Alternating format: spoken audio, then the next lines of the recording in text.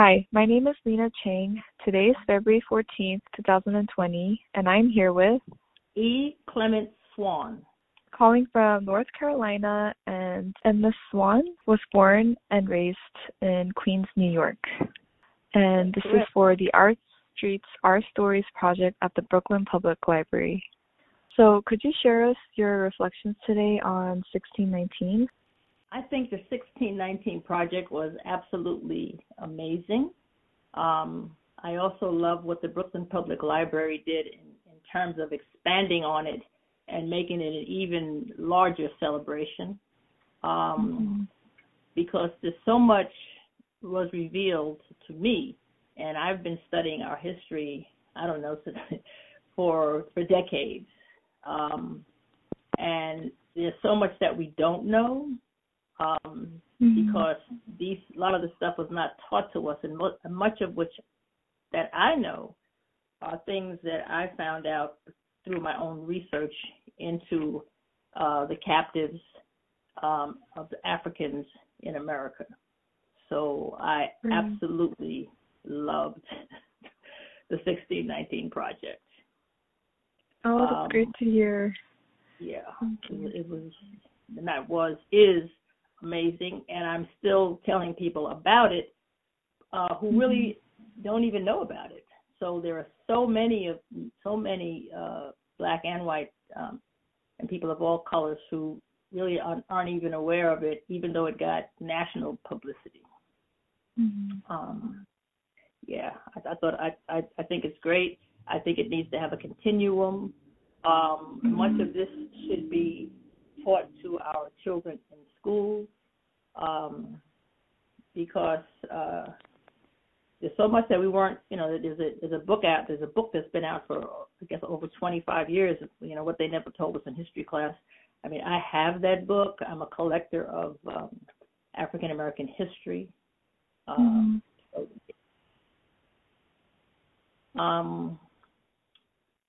Also, I'd like to say that in terms of that history, I was privileged to know my great-grandfather, my great-grandfather, and my grandfather. Well, I didn't know my grandfather because my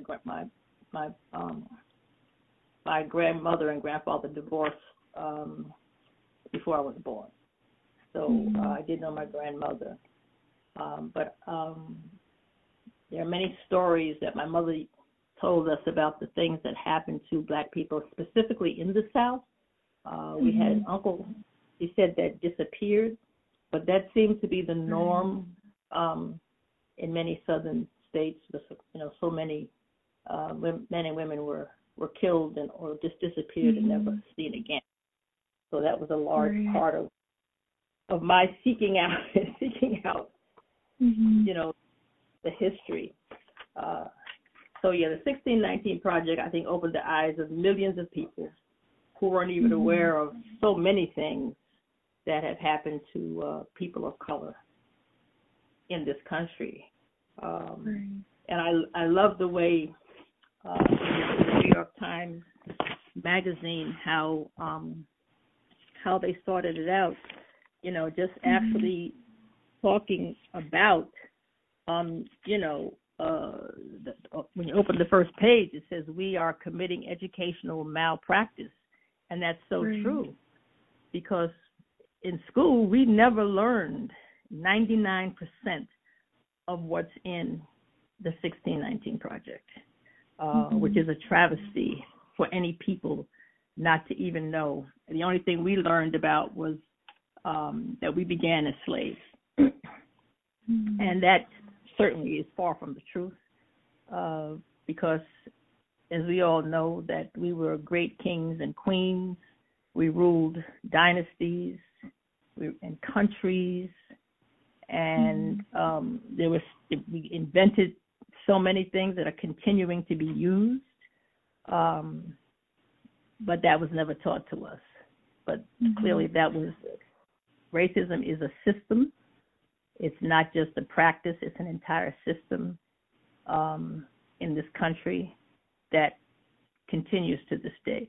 So yes, this country has definitely committed educational malpractice, because we were taught lies. I mean, even up to not only with people of color, but of course the whole Christopher Columbus, fallacy where he discovered America. There's so many jokes with comedians about, how can you discover something that's already there? Here where I live now in Durham, North Carolina, Duke owns thousands of acres of land, and I always say I'm sure they didn't pay for it, they just took it. And that was the practice of the colonizers. They would come and they would just take the land. And so we as individuals have to now pay for land that they stole, which again was, part of the whole system. Right. If you could change the educational system to better educate the students on the past history of enslavement, what kind of education would you hope to see in the future? Well, I would certainly use that book, What They Never Told You in History class, because it has so many facts, and I certainly would use the 1619 Project, because that even has more facts and information. I would make it mandatory that students of all races get this information, and I would also make it mandatory that within some scope of their going to school that they take a trip to the African American Museum, the National Museum of African American History and Culture in D.C. Because that was amazing. I went there last year for 2 days, and it was amazing. So yeah, there would be specific books that I believe that the students should absolutely, positively, in all educational systems across this country, so they can learn the truth about people of color, as opposed to lies that come out of the mouths of so many people, including, unfortunately, the President of the United States currently, as I speak. So that's what I would do, change the system. Yes, and educate the teachers. I mean, so many teachers don't know this. They're given a curriculum, and they follow the curriculum, and then that's it. So there's so much that non-melanated people do not know. And when they find out, I mean, when I went to the museum with my friends, we had lunch at the cafeteria there, and there was a woman sitting across from us, and she started crying. It was a white woman. She started crying, and she kept saying, "I'm so sorry. I didn't know. I'm so sorry." So there are those people, so many, who are ignorant to the truth, and they follow the lies. So I think once you teach it, then young people will know, because the children are our future. They really are. I mean, changing the minds of older people is harder, because, the first thing they say is, slavery was, 400 years ago. What's the problem? Why y'all keep talking about it? Well, we keep talking about it because it may have started 400 years ago, but it is still in place in the 21st century. You mentioned in the beginning of the interview about the book that you were reading into. Could you tell us a little bit more about the book for the listeners who might not be aware? Okay, well, I'm not sure if it's still in print, but it's called What They Never Told You in History Class. It's a pretty big book. I don't know how many pages it is. I'm sure it's well over 250 pages. But actually, I have a signed copy. It was published in 1987, and I actually have a signed copy from the gentleman that actually produced it. Matter of fact, his copy, he has a copyright of 1983. But I can certainly, get the book for anyone. I mean, and see, because I deal with African American book distributors. so I could absolutely try to get it for them. So I also want to kind of talk about my childhood growing up. My mom was a fervent believer in education. She put herself through nursing school, and that's how she and my dad. I said she and my dad divorced when I was young, but they both were very well educated. My mother used to always sit with us and make sure that we did our homework, and she realized how important education was. Even though she wasn't an activist in terms of the African American or the civil rights movement, she was an activist in making sure that her children were not racially discriminated against. I remember an incident when I was 5 years old, actually, and we were standing at the bus stop. And this was during the time of, well, of course, Jim Crow was still alive and well, but we were in Queens, New York, at the bus stop in Jamaica, Queens, bus terminal in Jamaica, Queens, and this white woman came up, and she got in front of my mother. Now, this was clearly a normal practice with non-melanated people who felt that they have white privilege. I remember it was a long line of people, and she just got directly in front of my mother. And I don't remember what happened to the woman, but I remember my mother looking at her in a very stern voice saying, "Get to the back of the line." And as a baby, as a child, all I remember is that the woman disappeared. I don't know where she went. I don't know if she went to the back of the line, but that was a very proud moment for me, because even when you're young, you kind of know what's going on around you in the world. And I knew that was something that you just did not do. You didn't speak to a white person like that. So, and that was in the 1950s. So, so that I think that kind of laid the foundation. I know. It laid the foundation for me that if we speak our minds, things happen. Positive things happen. Because my mother probably didn't know what the effect it was going to have on me. She just knew that she was not going to tolerate that person, as we used to say back in the day, jumping the line and getting in front of her. That from that point on, I guess, like I said, I've been studying our African history and the systematic and mental enslavement. I think now there's so much mental enslavement of people of color. It is so normalized now, even though they're not beating us, and and we're not picking cotton and tobacco and all that kind of thing, but we have mental chains on us, which is even worse, because what that does is set the stage for us still to be, I want to use the word subservient, for us to not realize our entire potential. Because when you can, for instance, the whole country is very much aware of the murdering of men, women, and children in broad daylight by the police. Now, people always say, well, yeah, but black folks are murdering black folks too. Well, yeah, white folks are murdering white folks as well. Okay, hear the stories on the news. I remember when living in New York, if someone that was white committed a crime and they were arrested, they would put a coat over their head or something else so you couldn't see their face.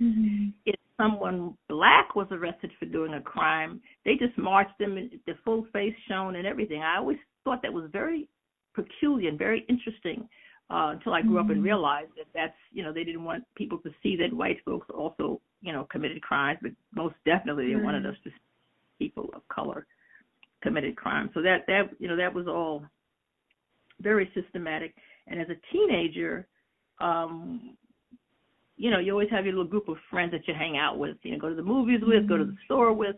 And on numerous occasions when me and my young friends, when I was a young teenager, would be walking down, just going to the store, just going to the park or whatever, police would always stop us and make the guys get up against the wall and then just pat them down for no reason but intimidation. So as I said, even though there wasn't so much of the physical brutality, it was still, we still live in mental slavery. I think you touched upon this a little bit before, but what was it like growing up in the 1950s, like in Queens, New York? Like, did you feel that there was still like discrimination towards the African American community? Did you feel like a sense of community within your neighborhoods? Like, if people watched out for one another, or? Yes. I mean, okay, so my story is a little different from most. I wasn't really, as a child, I was actually, my mother and father, they're from Harlem, New York. And then they moved to Queens. And that's why I was raised, I believe they moved to Queens. I was born and raised in Queens. And when my mother and father separated, my mom bought a house in what was called South Jamaica, Queens. But what people don't realize, it was a very, very integrated community. I mean, we lived actually our entire block, it was Italians. I grew up with Italians, okay? And then there were Polish people there, and there were Irish people. So South Jamaica, Queens was a mix of black folk and white folk, and then there was the quote-unquote projects, but it wasn't the projects as people see it now. It was low and middle income people, many of which had city jobs. So it was not the projects that we see now. But in terms of folks looking out for each other, I mean, my best friend was a young Italian girl by the name of Sandra DePaula, and I've often wondered what happened. We used to play in the yard. It was a big house. We had fruit trees, we had a pear tree, apple tree, grapevines. I grew a garden as a little girl. I was always very curious as a child. I had a garden, I climbed trees, and Sandra DePaula was my best friend. I didn't know really what racism was until, I felt it. My mother talked about it. In the stores, like, let's see, we had Woolworths, and Woolworths didn't have any black employees. I remember there being a picket line outside of Woolworths when the civil rights movement started. And once again, that I remember. But to answer your question about people looking out, we had aunties. I mean, my grandmother's best friend, we called her auntie, and we didn't, we thought that she was our aunt until I grew up and found out that she really wasn't our aunt. People did look out. Young children did not do the things that young children do now. We played a lot. We got a lot of fresh air. Children, you can ride for blocks and never see a child anymore on the streets. It's like something out of a sci-fi movie. Right. On the weekends. On the weekends when we were kids, everyone was sitting outside, riding their bicycles, chasing the ice cream trucks. Everyone now has their heads down, holding devices in their hands. But I digress. But yes, there was definitely community. Maybe not so much on the block that I lived, or even in the neighborhood that I lived, but in terms of our relatives, we would go visit my great-grandfather on Sundays, and then we'd go visit, alternate between my great-aunt, my great-aunt Catherine, my grandmother's sister. My grandmother lived out of town. She moved from New York to Buffalo, New York.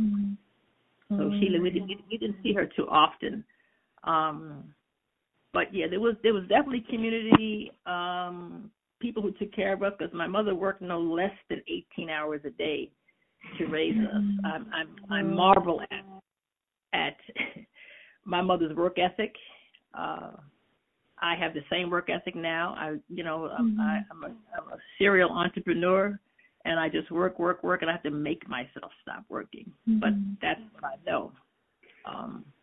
So yeah, we were nurtured. We were well disciplined. That's why one thing in black families back then, you did not talk out of turn. You did not enter a room when adults were speaking. You did not speak when the adults were speaking.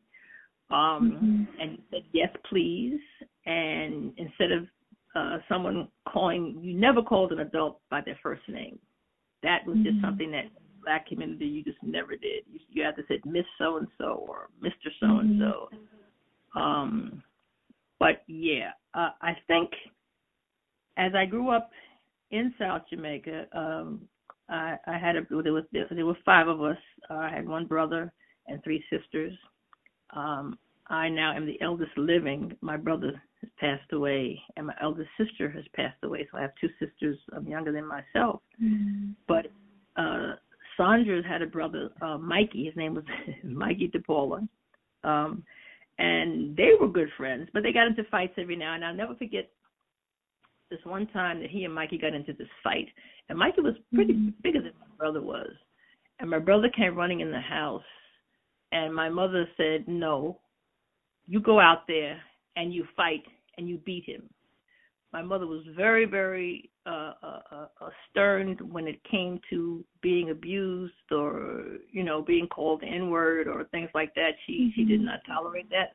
I'm not saying that that's what Mikey did, but it was a very, and my brother went out there. My mother was like, do not come in this house, and they fought because growing up, one thing we were able to do as children growing up was to get rid of our anxieties. You would your best friend and you would have an argument, and then you say, I'm not going to talk to you anymore. Then you just go in the house, and that was the end of it. And then the next day, you played, or you would throw rocks at each other. But the next day, children now, they kill each other. There's so much pent up. They have no way to express. They don't play. There's no playtime. Everybody's too serious. But yeah, we as African Americans or Africans in America as little children, we were very, very, very, very, very well nurtured coming up.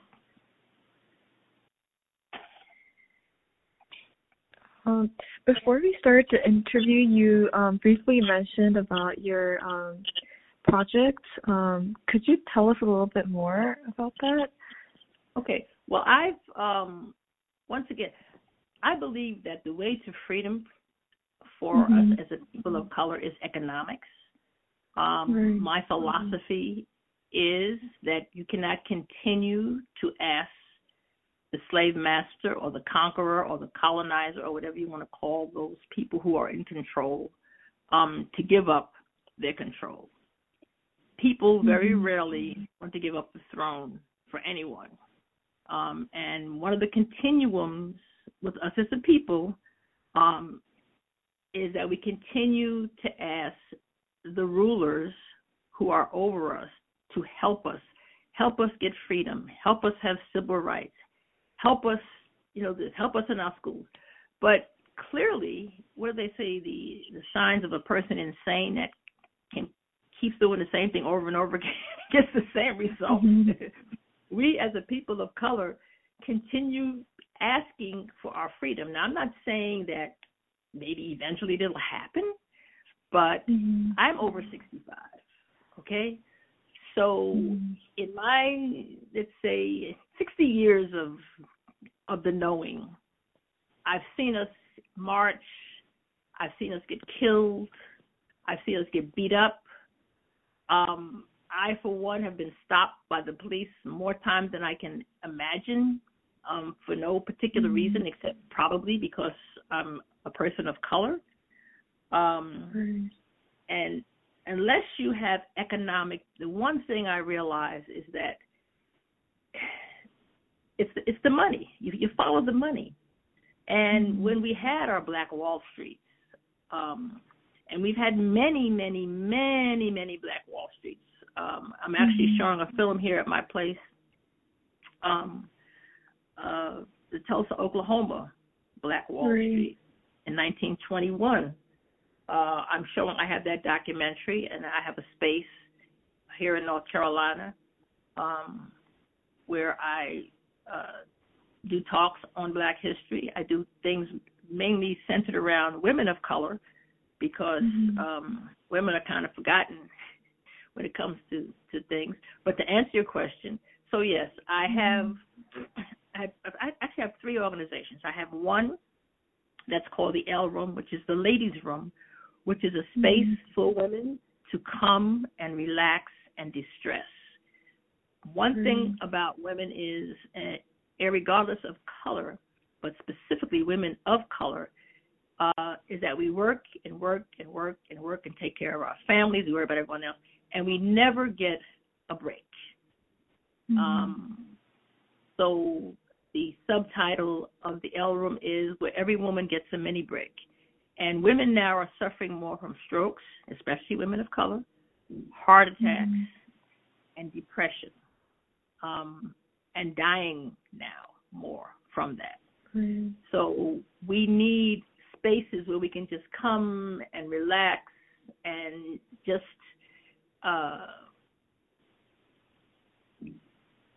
be able to debrief and distress. This world now is full of stress. So that's the one thing, is the L Room. Then I have, it's called Black Wall Street Money, okay? Now what I've created is a cash system of money that have pictures of us on the money. It's blackwallstreetmoney.com is the website. And I think basically every nation has pictures of themselves on the money. Now, interestingly enough, during the oh God, I just lost my train of thought. There were, back during slavery time, most slave holding states had money, and their money had pictures of slaves on it. This is, I don't know whether you're familiar, whether you're aware of that or not. But they literally put us on money because we were making money for them. I have an exhibit here at my space with some artwork that was done by this black artist with the actual money and the art that he took from money. So I've actually created a version of money for us to spend with black-owned stores. And I also have an organization that's called Go Fund Blackness, which is, they have GoFundMe, but ours is Go Fund Blackness, which basically people can donate $5, $10, whatever they want, to help a business or just buy something from the business. And the businesses are linked to the Go Fund Blackness website. It's gofundblackness.org. Because it's all about economics. When we had our own Black Wall Street, Tulsa, Oklahoma, for instance, they had over 600 businesses in Tulsa, Oklahoma. They owned airplanes, oil wells, bus companies, schools, and of course churches, because black folk are deep into the Christian religion. Over 600. And they actually loaned money to white people. But most people, if you know the history of Black Wall Street in Tulsa, Oklahoma, the Klan got angry and disgusted about that, and they burned it down. And, they murdered over 300 people, were murdered. As a matter of fact, last month, on NPR, they were talking about how they found the mass grave where they just dumped the bodies. So, yeah, I'm showing that film tomorrow here at the L Room. And it's actually coupled with a group that I belong to, a group of women. It's Women Dismantling Racism. So it's women of all colors are coming to watch the film, but then later on in the week we're going to show it, we're going to open it up to the public. So yeah, money, the key is for us to develop our businesses. The millennial asked me, I guess a couple of months ago, he said, Sister Eddie, he said, well, why should we do Black Wall Street again? All we're going to do is burn it down. you know. I mean, so that's that defeatist mentality. That's that mental slavery where, okay, every time you all do something, we're going to destroy it. Well, I mean, that should not keep you from continuing to try to progress, to try to build another black woman, have our own school system, to educate our own children. There's so much miseducation, which, as I said, is the first thing that they talk about in the New York Times newspaper pullout that they had. You know, education and money. You can have all the black women now have more degrees than any other segment of this country are black women. We have more degrees than any other segment, but we still don't get paid what we should be getting paid. So I believe in education, but I also believe that if you can believe it, you can achieve it. Sometimes a degree doesn't necessarily mean that you can be a millionaire. Most of the millionaires that started this country or took this country did not go to colleges. Okay, they did not have their PhDs and their bachelors and all this certification and stuff. They just were shrewd. I'm not going to say smart men. They just were shrewd, not necessarily smart, but shrewd. And I say shrewd because they took most of what they had and then they sold it back to you. Yeah. What else I want to talk about? Oh, yes. I think another problem, and it's not just an African-American problem or a problem of people of African descent, is our food system. Our food system is poisoned. The foods are killing everyone. America is like the most obese country in the world. And African Americans who are put to the back burner, you know, live in food deserts, so they just eat anything and everything.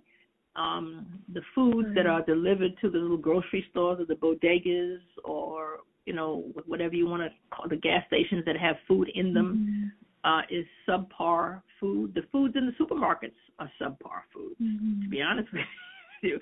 You know, you have to read the labels. It's like now a lot of products say no fructose corn syrup. Well, that's because a lot of studies are being done now with regard to what fructose corn syrup does. And fructose corn syrup was in anything and everything. Everything you picked up had fructose, rather than sugar, it had the chemical. So the body does not recognize fructose corn syrup. So what the body doesn't recognize, it turns it into fat. So all the sugary drinks and things that we have and that everyone is consuming is making them fatter. And once again, it's not good for the body. I mean, back in the day, I never forget, we had meat markets. I'm really dating myself. We had meat markets where you go to the butcher, and the butcher would slice the bologna and the salamis. They would slice it. And you had chicken markets where you went killed the chicken for you right there, and they weren't full of hormones and things like that. So so what I say now is that here in this country, if you live to be 70, then you'll probably live to be 90 and above.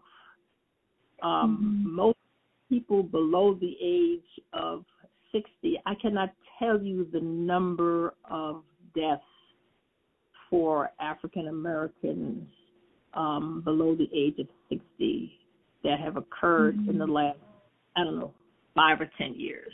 3 of my best male friends died at the age, and when they were like in their early 50s, from strokes and heart attacks. And the African American male friends of mine. I have relatives that have had strokes and so on. And it's pretty much the stress and the food. Yeah.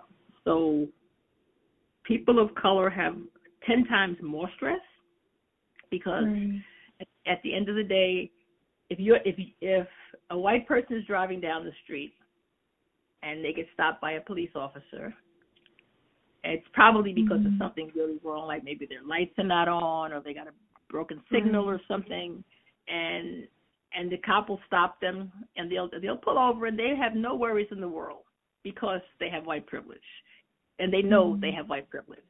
Okay, so he will say, your lights out, or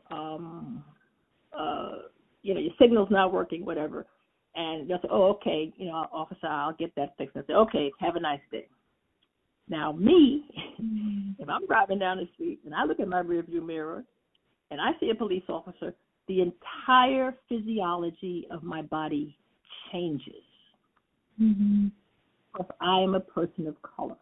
And I will wage that almost every person of color, no matter what age they are, their entire physiology changes when they look in the rearview mirror and they see a police car with their signals, with their lights flashing.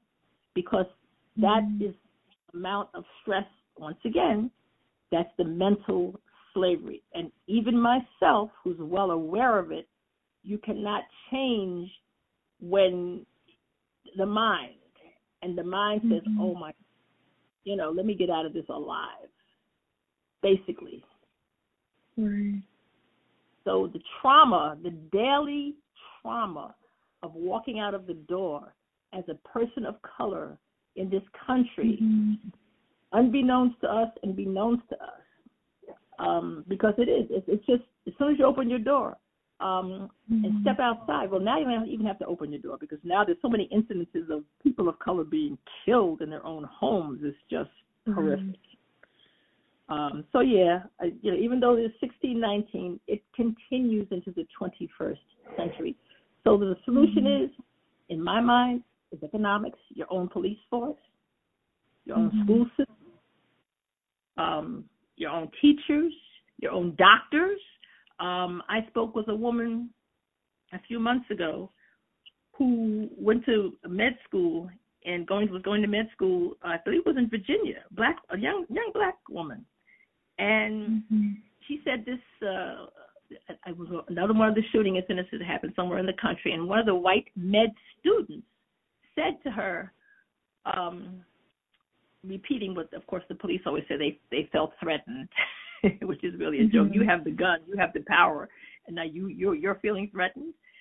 So she said, this young white med student, this is a black med student, she said, well, I can understand him feeling that way. She said, after all, you all are like, you're the color of the gun. And she said, excuse me? What? She said, yeah, and you all, you do look threatening. So here is a person who's going to be a doctor, okay, who's going to be attending to people of color, more than likely, because hospitals are not segregated, and has this mindset. So are you going to put your life in her hands to make you heal? And the average person won't even know that she's racist.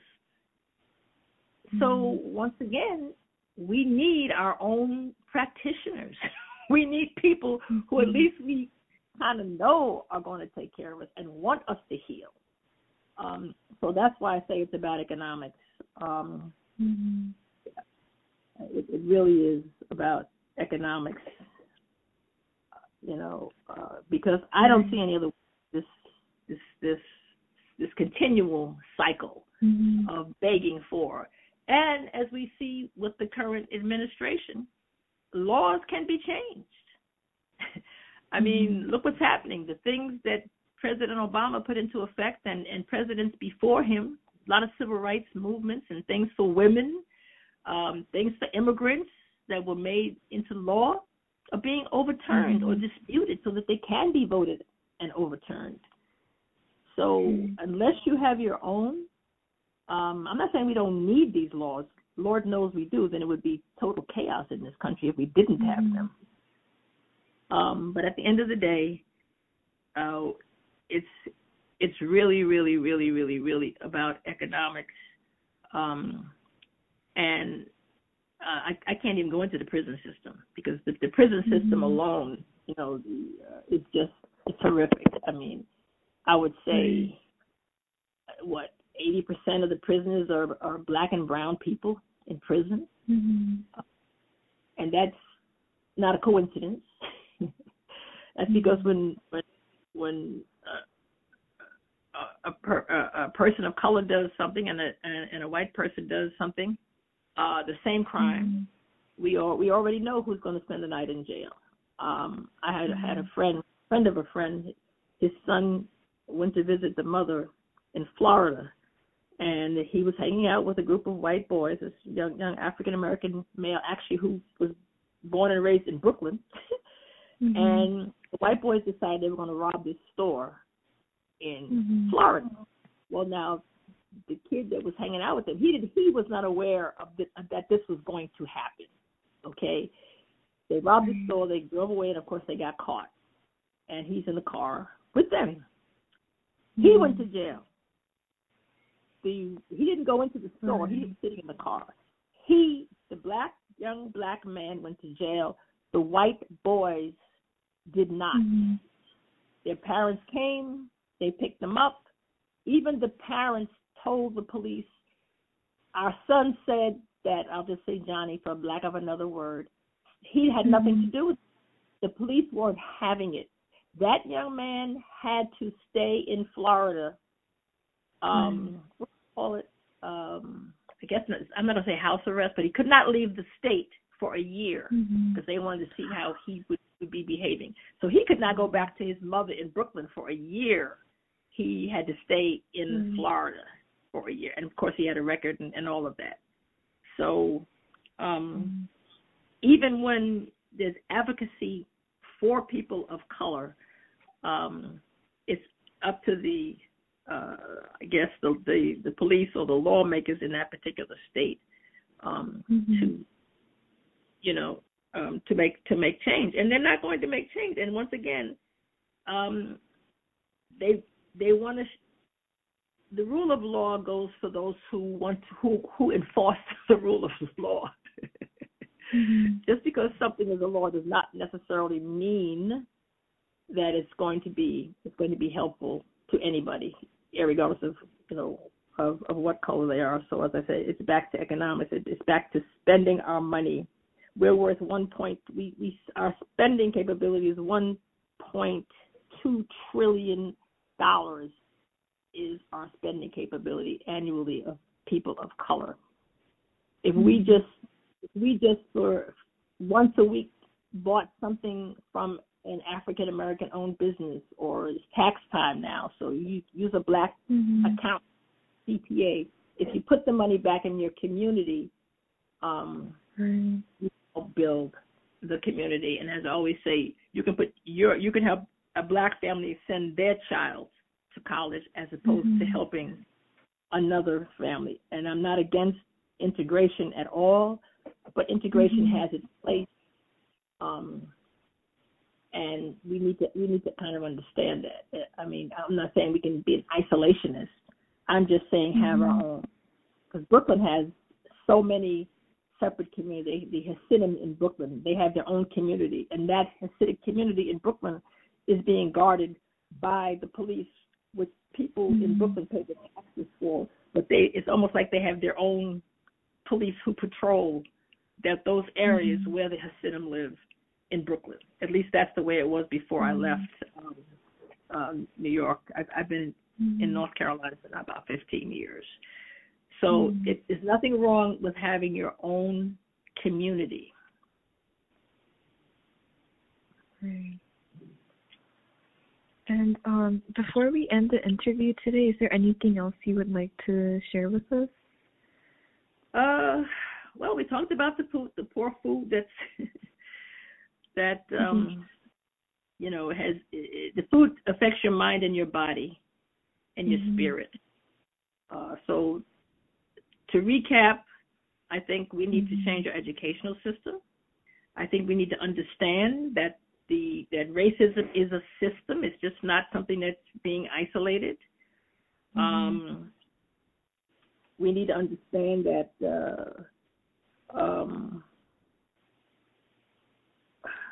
from whence it came. It boggles my mind that people can dislike a people because of the color of the skin. not because they did anything to those people. I mean, I did nothing to the officer that stopped me in New York, and actually I've been stopped here in North Carolina as well, and actually made to get out of my car, which was daunting. And this happened to me last year. It was 8, and I was coming back from an event at the Cultural Center here in Durham. And the cop said he smelled alcohol on my breath. I had no alcohol. It was an event at a place that doesn't serve alcohol. It was at the Cultural Center. And it was because my lights were out. I had rented a car. I haven't had a while. I'm trying to get a car, but that's another story for another time. I rented a car, and you know, in my past experience, you know, cars now, the lights come on automatically or something at night.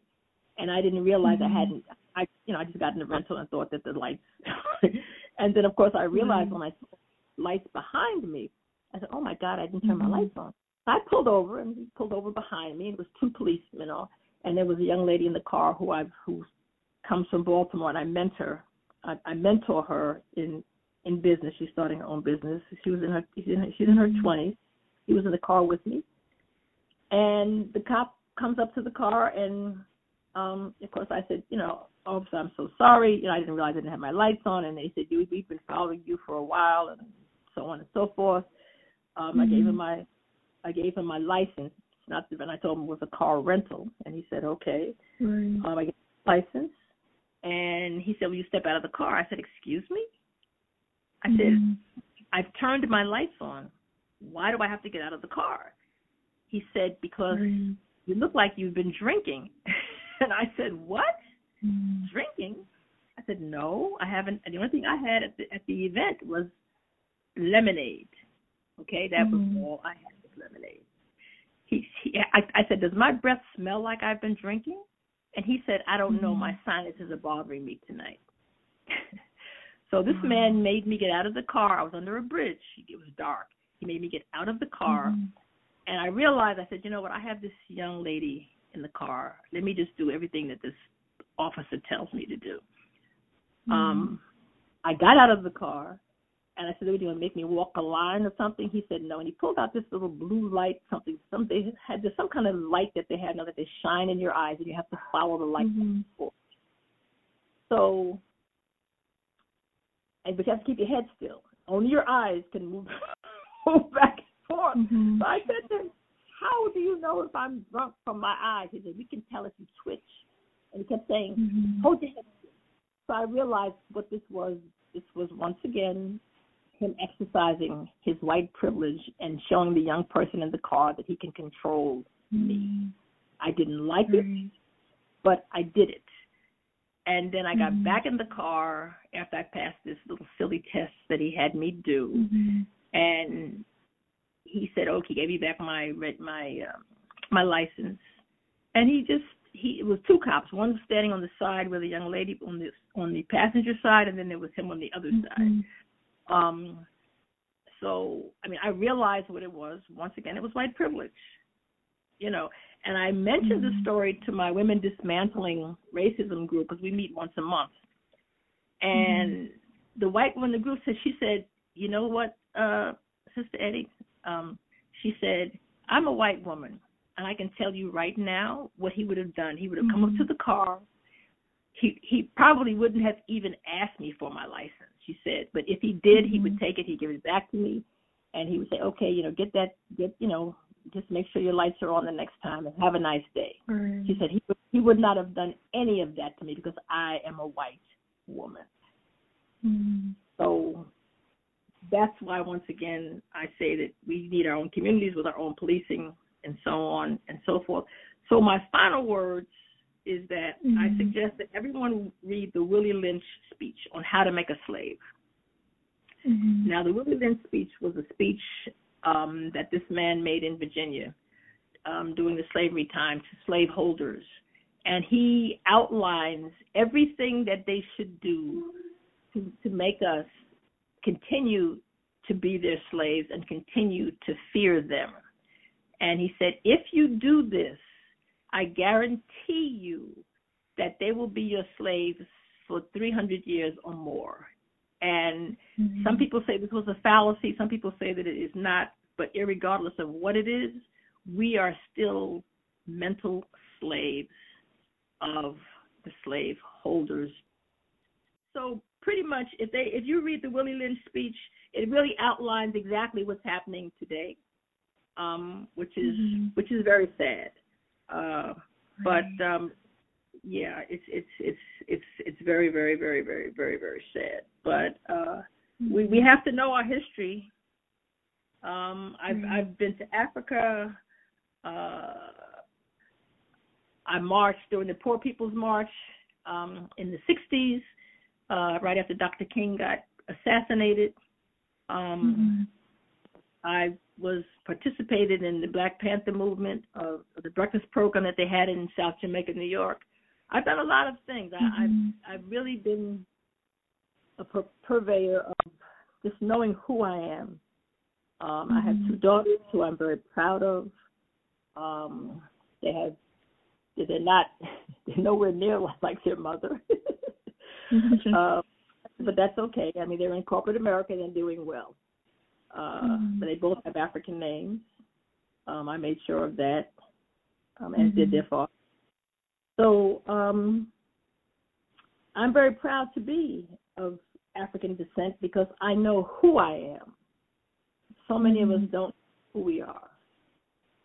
Right. So I guess that's my that's my story. But I do want to give a plug to another organization called SONG. It's Southerners on New Ground, and it's a group of women who bail out Black women out of jail. They have a program where they literally pay bail to get Black women out of jail because the money bail system in this country is horrendous. Most of the reason people stay in jail is because they can't afford the $500 or the $200 or whatever it is bond, and it just goes up. So the